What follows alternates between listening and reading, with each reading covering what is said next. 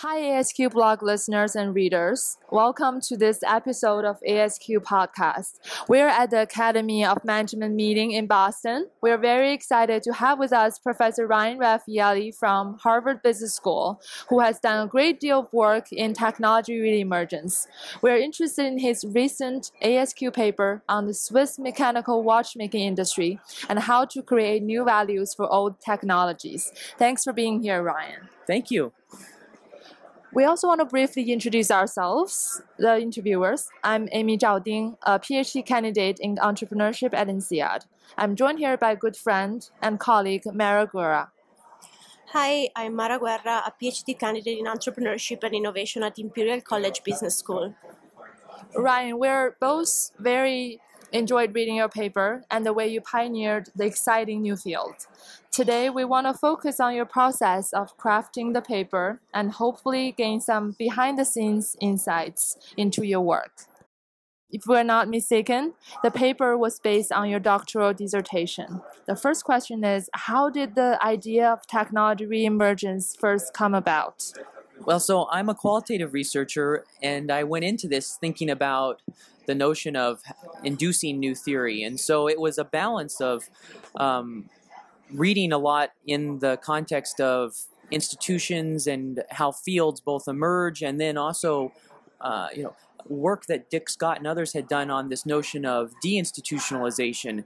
It got me thinking, what would it look like for a field, or in the case of what ended up coming out of this paper, what would it look like for a technology to reemerge? So that's really where this started, and part of this was also then beginning to realize that if I wanted to explore this more fully, what would be contexts that might be able to illustrate that and help us understand either the processes and more specifically the mechanisms behind a notion and a new construct like reemergence. You're driven by a theoretical puzzle. So how did you go about choosing industries and the method? And did this influenced by your hobbies? So when I first started thinking about this, I started really looking for throwing a pretty wide net around where would I find examples of this. Now, I'd always had a love for watches, and so partially it's hard for me to know which came first, the theoretical gap or the idea that maybe watches could be interesting, but it wasn't the only context that I was looking at. I was actually looking at several different contexts. I remember in a doctoral seminar and then at a conference on institutions coming back from that and realizing this could be interesting. And in fact, I remember my advisor at the time, Marianne Glynn, saying, you could study that, this notion of reemergence. And so the notion of watches was fascinating to me because it was so clear something was going on here that was breaking the rules around the notion of, in the case of mechanical watches, you had a new dominant design emerge, which was you had quartz-powered battery watches, and yet these mechanical watches, which were supposed to be like a dead technology, I often say most people thought that they would follow the same path as the telegraph, the typewriter, and the cassette tape, and yet you walk around and you read in magazines all these ads about mechanical watches, and that was part of the puzzle. And I thought, okay, what's going on here? Why does this exist? Maybe this is an example of how to really begin to explore the concept of reemergence.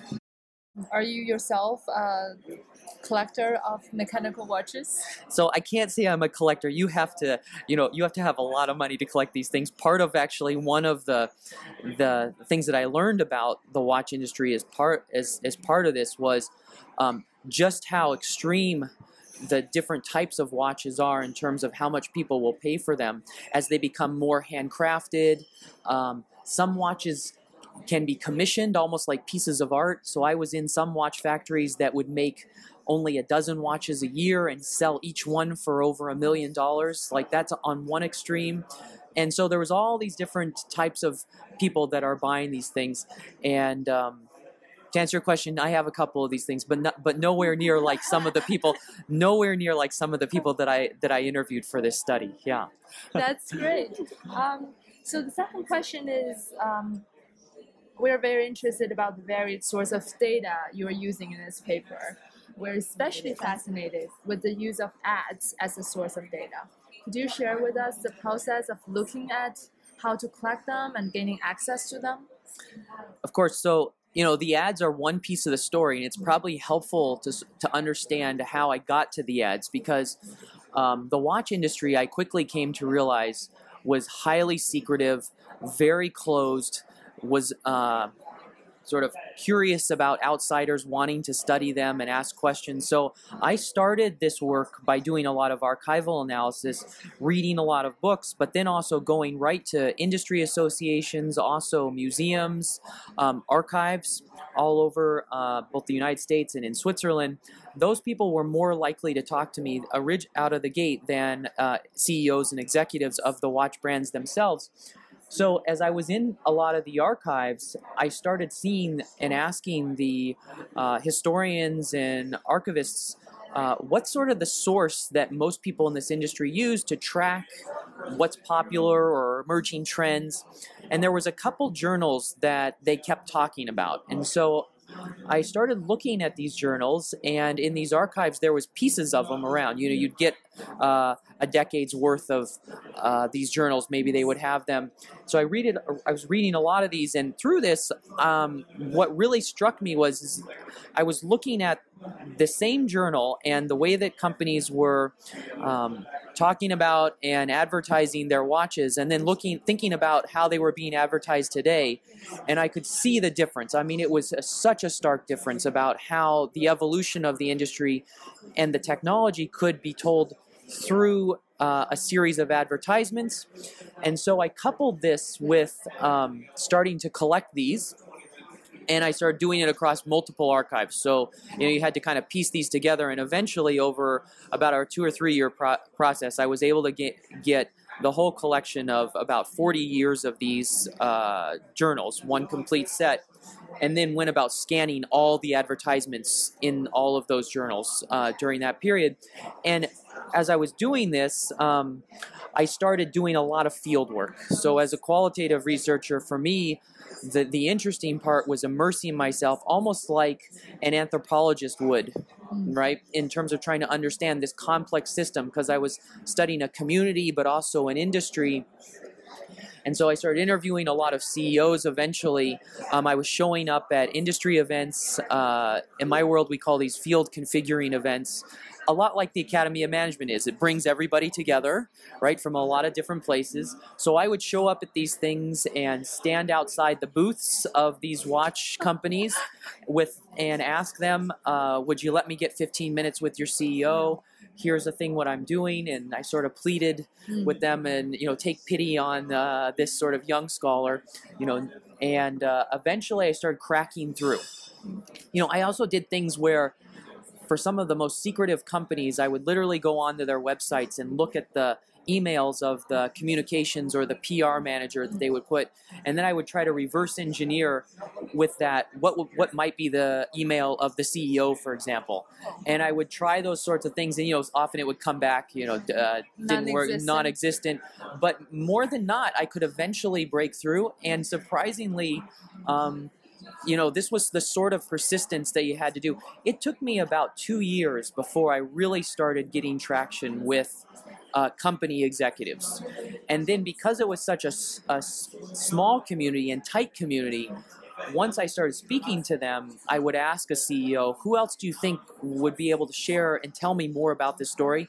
And that just snowballed, right? And so then I started cracking in, and because I was one of the first academics to want to understand this from a management perspective, people didn't want to be left out, right? And so that was the shift. And so as a result, I was able to interview almost 150 senior executives for the project. All as I look back now, I think what I came up with is about 85% of all the watch industry sales.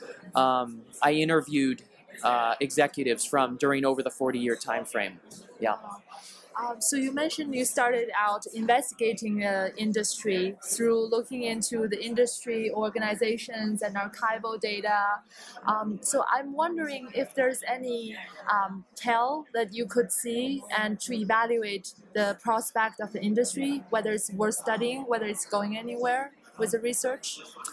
There's a couple things that I learned from this project that I now have applied to subsequent projects as I look at how industries evolve from the lens of qualitative work. You know, if you think up to the number of, for example, ASQ articles that are industry or field level, but also qualitative, there wasn't a lot that I could look to as examples. You know, there was sort of a small handful. So part of the process for me was also thinking about what was the method I was going to use to capture all the different actors involved in trying to understand and portray the evolution of an industry and a community.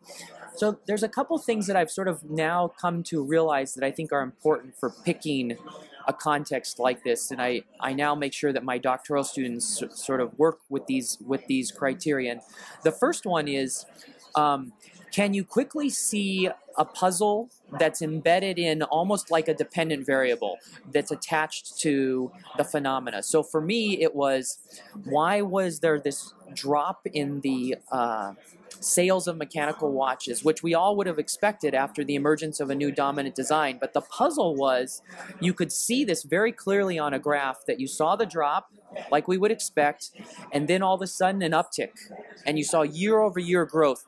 And so I thought, okay, this is important, because just through this one graph, I can illustrate the puzzle, the phenomenological puzzle, that I knew would not only be interesting to me, because it was, if we could say, this is the puzzle, what I want to try to do is understand both the process and the mechanisms that led to the shift in the trend. For a qualitative researcher, that's important. And then the second thing was very practical, in the sense that, you know, I lived with these data, and I was in the field for almost 7 years collecting these data. So 3.5 years as I was working on the dissertation, and then another 3 years after the dissertation was done, building out even more field interviews, because through the review process, reviewers were asking for other things, and I went back into the field several times. So the lesson there is that pick a context that excites you and will sustain you, because I see a lot of doctoral students often picking context because they see the data as being readily available. And while that can serve you well in the beginning of a project, you know, for qualitative work, I think especially, because it can be so challenging, it can take so long to get it to the finish line. You want to be able to find energy from being in the context itself, or just if you find the people you're interviewing interesting, or the phenomenon, something beyond the theory that will keep you going. You told us about the importance of being immersed in the field, almost like an anthropologist, and you spin such a great story about the watchmaking industry and how mechanical watches reemerged. Could you share with us how the story or the key takeaway changed over time as the paper evolved? Yes, so one thing that I think the review process does is it really helps you fine-tune what's the story you want to tell that's different from the story of your dissertation, right? Because there's a dissertation story, but then there's also a story that's appropriate for a paper that's 40 to 50 pages. And so, coming into this process, my dissertation was about how institutions and identities reemerge and evolve over time. And while the story of the technology was there, it was part of sort of the question. And over the process of going through the reviews, what I really came to appreciate is that there was value in telling the story of why the Swiss mechanical watch itself saw a drop in demand and then came back. And so the evolution of the story, I think, is largely about what was the unit of analysis. And what I became to really appreciate is that the set of reviewers I was working with were very excited about the notion of what was happening to the demand of the watch itself. And so could I tell that story through the organizations?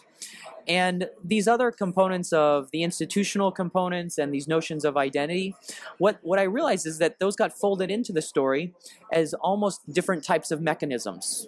And I think that's really the value of working with a journal like ASQ, because you have reviewers who are eager and willing to engage with you, especially with dissertation work. And having served on the editorial board for the last 3 or 4 years, I now see a lot of these dissertation papers coming through. And I think the one thing that's unique about ASQ is that most reviewers can generally sense if it's a dissertation paper, and we want to help. And I benefited from that. I certainly benefited from, I think, a set of reviewers and also an editor who said, let's really push you and let's see if you can do it. Was ASQ your first choice in terms of outlet? This is a bit of a cheeky question. And did you face any challenges, or what is the learning that you gained from the review process? So for me, all along, ASQ was the place that I thought that this work would hopefully land. I mean, that was sort of my goal, largely because I think that a journal like ASQ appreciates a big story, right? And so I knew I was telling a story that was going to include a lot of actors.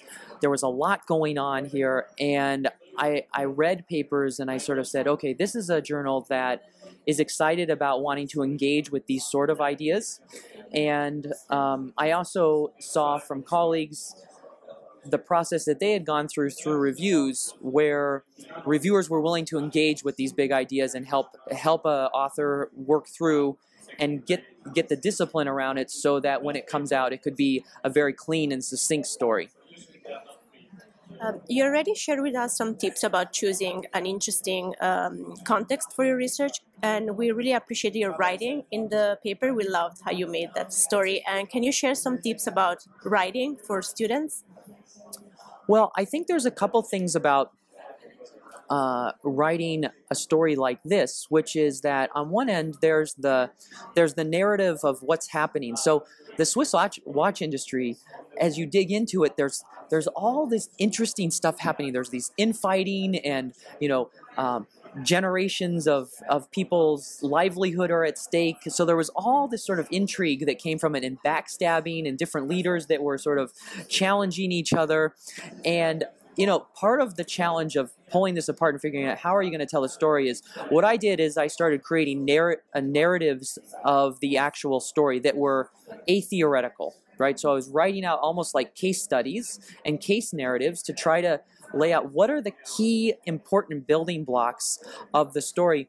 And in fact, even when I was on the job market, one of the things that I did is I created a list of all of the stories that could help illustrate the different components of the theories that were being induced in the study, because it was helpful for me as I was building out the mechanisms behind this and inducing the theory to be able to attach it to a set of very specific studies that could exemplify it. And so in the paper, what you see is when mechanisms are introduced, you have unique quotes or examples that come from maybe several interviews, but they represent a broader story that could probably be a paper on themselves. And so doing the narrative that sort of lays out, here's all of the components of it, was very helpful at the beginning, because then I could step back and try to figure out, okay, now let's bring a theoretical lens to this and try to understand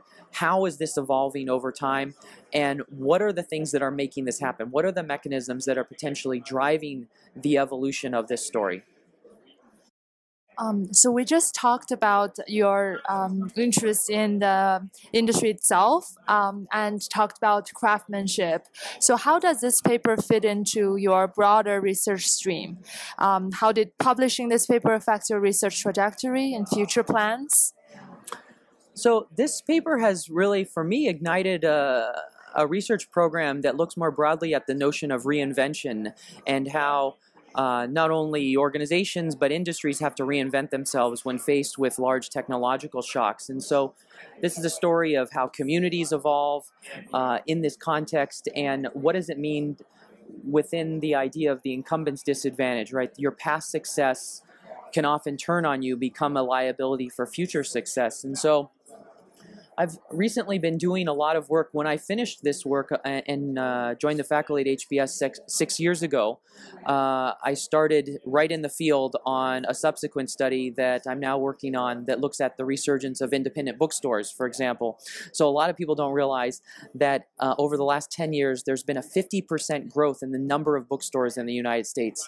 And I was curious, how does that happen? Why is that happening? Because it's a different story than Swiss watches, which is often associated with craftsmanship and even luxury or status. Here is something much more pedestrian. It's a bookstore. How does that happen? And that's been fascinating for me because it's opened up a bunch of research looking at what does it mean to compete in a world of, for example, retail and Amazon.com. And they've seen these growth. And so I've been looking at that and also trying to understand this from the context of, as leaders try to reinvent their organizations, what does that mean for the challenges that it comes from both preserving the past, but also letting go of the past. And so it becomes a leadership story too. And so this has been really fertile ground for exciting work, I think, and hopefully, my doctoral students who have now joined with me on this feel the same. Yeah. That's fascinating. We really look forward to seeing more of that work. Do you have any advice for young and aspiring scholars, especially doctoral students who wish to publish in ASQ? I think that the one thing about publishing in ASQ is that it is a journal that requires a significant amount of persistence and preservation, right? It is one of those journals that will give you the opportunity to really explore some big ideas if you're willing to put in, I think, a significant amount of work, especially in the review process. A couple of the R&Rs that I went through required almost like starting over. But reviewers said, we think that there's something here. Let's see if you can do it. And there are times, especially in the process, where you sort of look at this and think, is this possible? Like, is what they're asking for even, like, how do I even start there? And certainly the process of this paper going through has helped me understand that we often think about reviewers as almost like out to get us.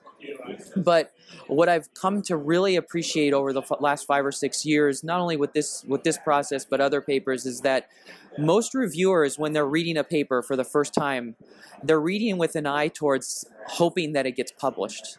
And when they're asking you questions, what they're really trying to do is help you fine-tune your story, help you understand, okay, what's sort of the gem that you want to polish.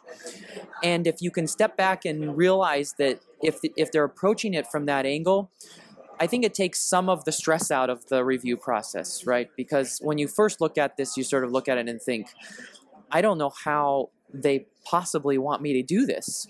But taking a step back, having, I think, senior colleagues and other colleagues review letters with you, and then also looking at your letters,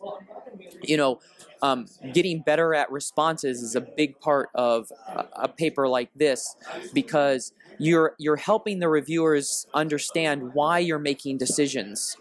And this paper changed forms several times, and each time it changed forms, I had to spend a lot of time in the response letters helping the reviewers understand why I was making decisions that I was, and hopefully with that giving them more confidence. This has been great. Thank you very much for joining us, Ryan. You're very welcome. Thank you. Thank you.